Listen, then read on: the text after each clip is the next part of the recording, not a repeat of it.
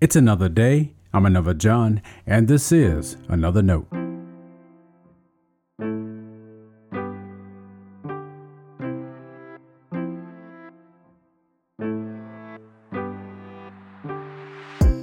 Today's edition of Another Note is titled, The Power of Might.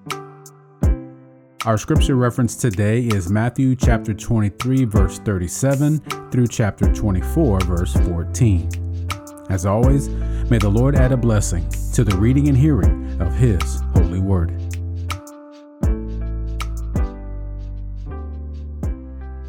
Jerusalem, Jerusalem, the city that kills the prophets and stones those who are sent to it. How often have I desired to gather your children together as a hen gathers her brood under her wings, and you were not willing. See, your house is left to you, desolate. For I tell you, you will not see me again until you say, Blessed is the one who comes in the name of the Lord. As Jesus came out of the temple and was going away, his disciples came to point out to him the buildings of the temple. And then he asked them, You see all these, do you not? Truly I tell you, not one stone will be left here upon another. All will be thrown down. When he was sitting on the Mount of Olives, the disciples came to him privately, saying, Tell us, when will this be, and what will be the sign of your coming and of the end of the age? Jesus answered them, Beware that no one leads you astray. For many will come in my name, saying, I am the Messiah, and they will lead many astray. And you will hear of wars and rumors of wars. See that you are not alarmed, for this must take place, but the end is not yet. For nation will rise against nation, the kingdom against kingdom, and there will be famines and earthquakes in various places. All this is but the beginning of the birth pangs. Then they will hand you over to be tortured and will put you to death, and you will be hated by all nations because of my name. Then many will fall away, and they will betray one another and hate one another. And many false prophets will arise and lead many astray. And because of the increase of lawlessness, the love of many will grow cold. But the one who endures to the end will be saved. And this good news of the kingdom will be proclaimed throughout the world as a testimony to all nations, and then the end will come. This is the word of our Lord. Thanks be to God.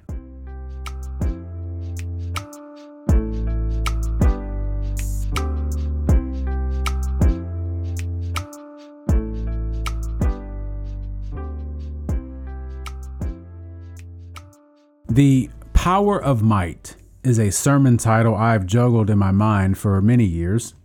When I was reading today's passage from Matthew, it stirred again. As Christians, I've often wondered if we've connected power and might in misguided ways.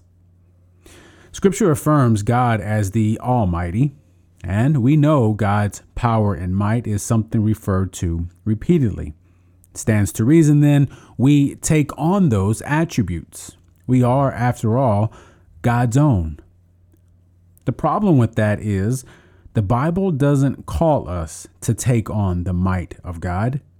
Instead, our calling is to take on the mind of Christ.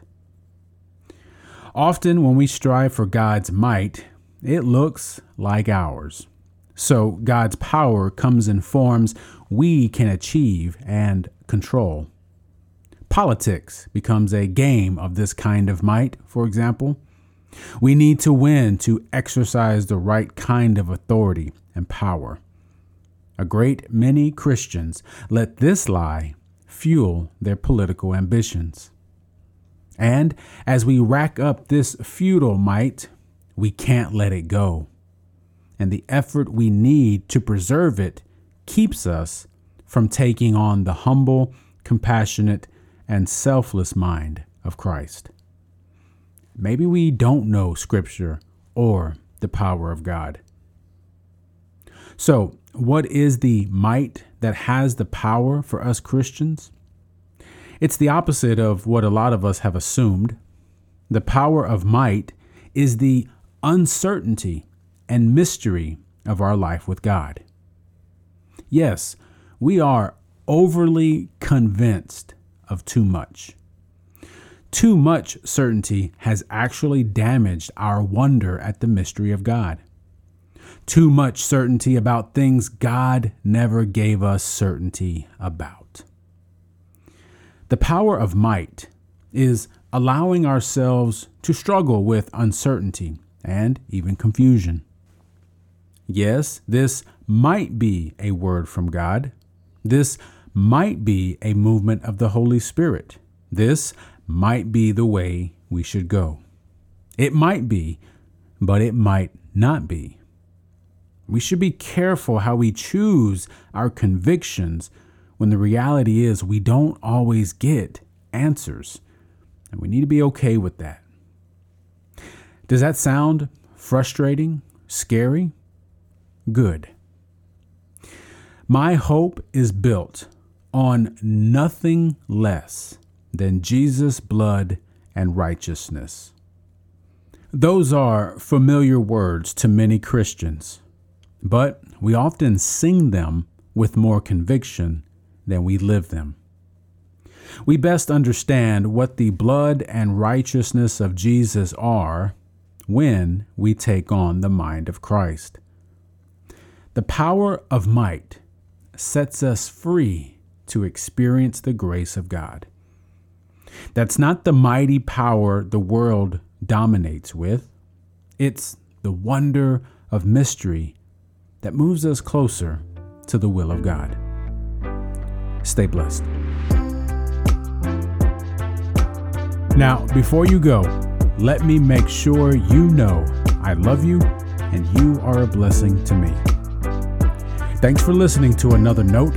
I hope it helps you live a life worthy of the calling you have received. Let me know if I can pray with you and help us reach others by sharing today's devotional or leaving a review wherever you listen as a podcast. And finally, make sure to check out the website at anotherjohn.com. God be with you.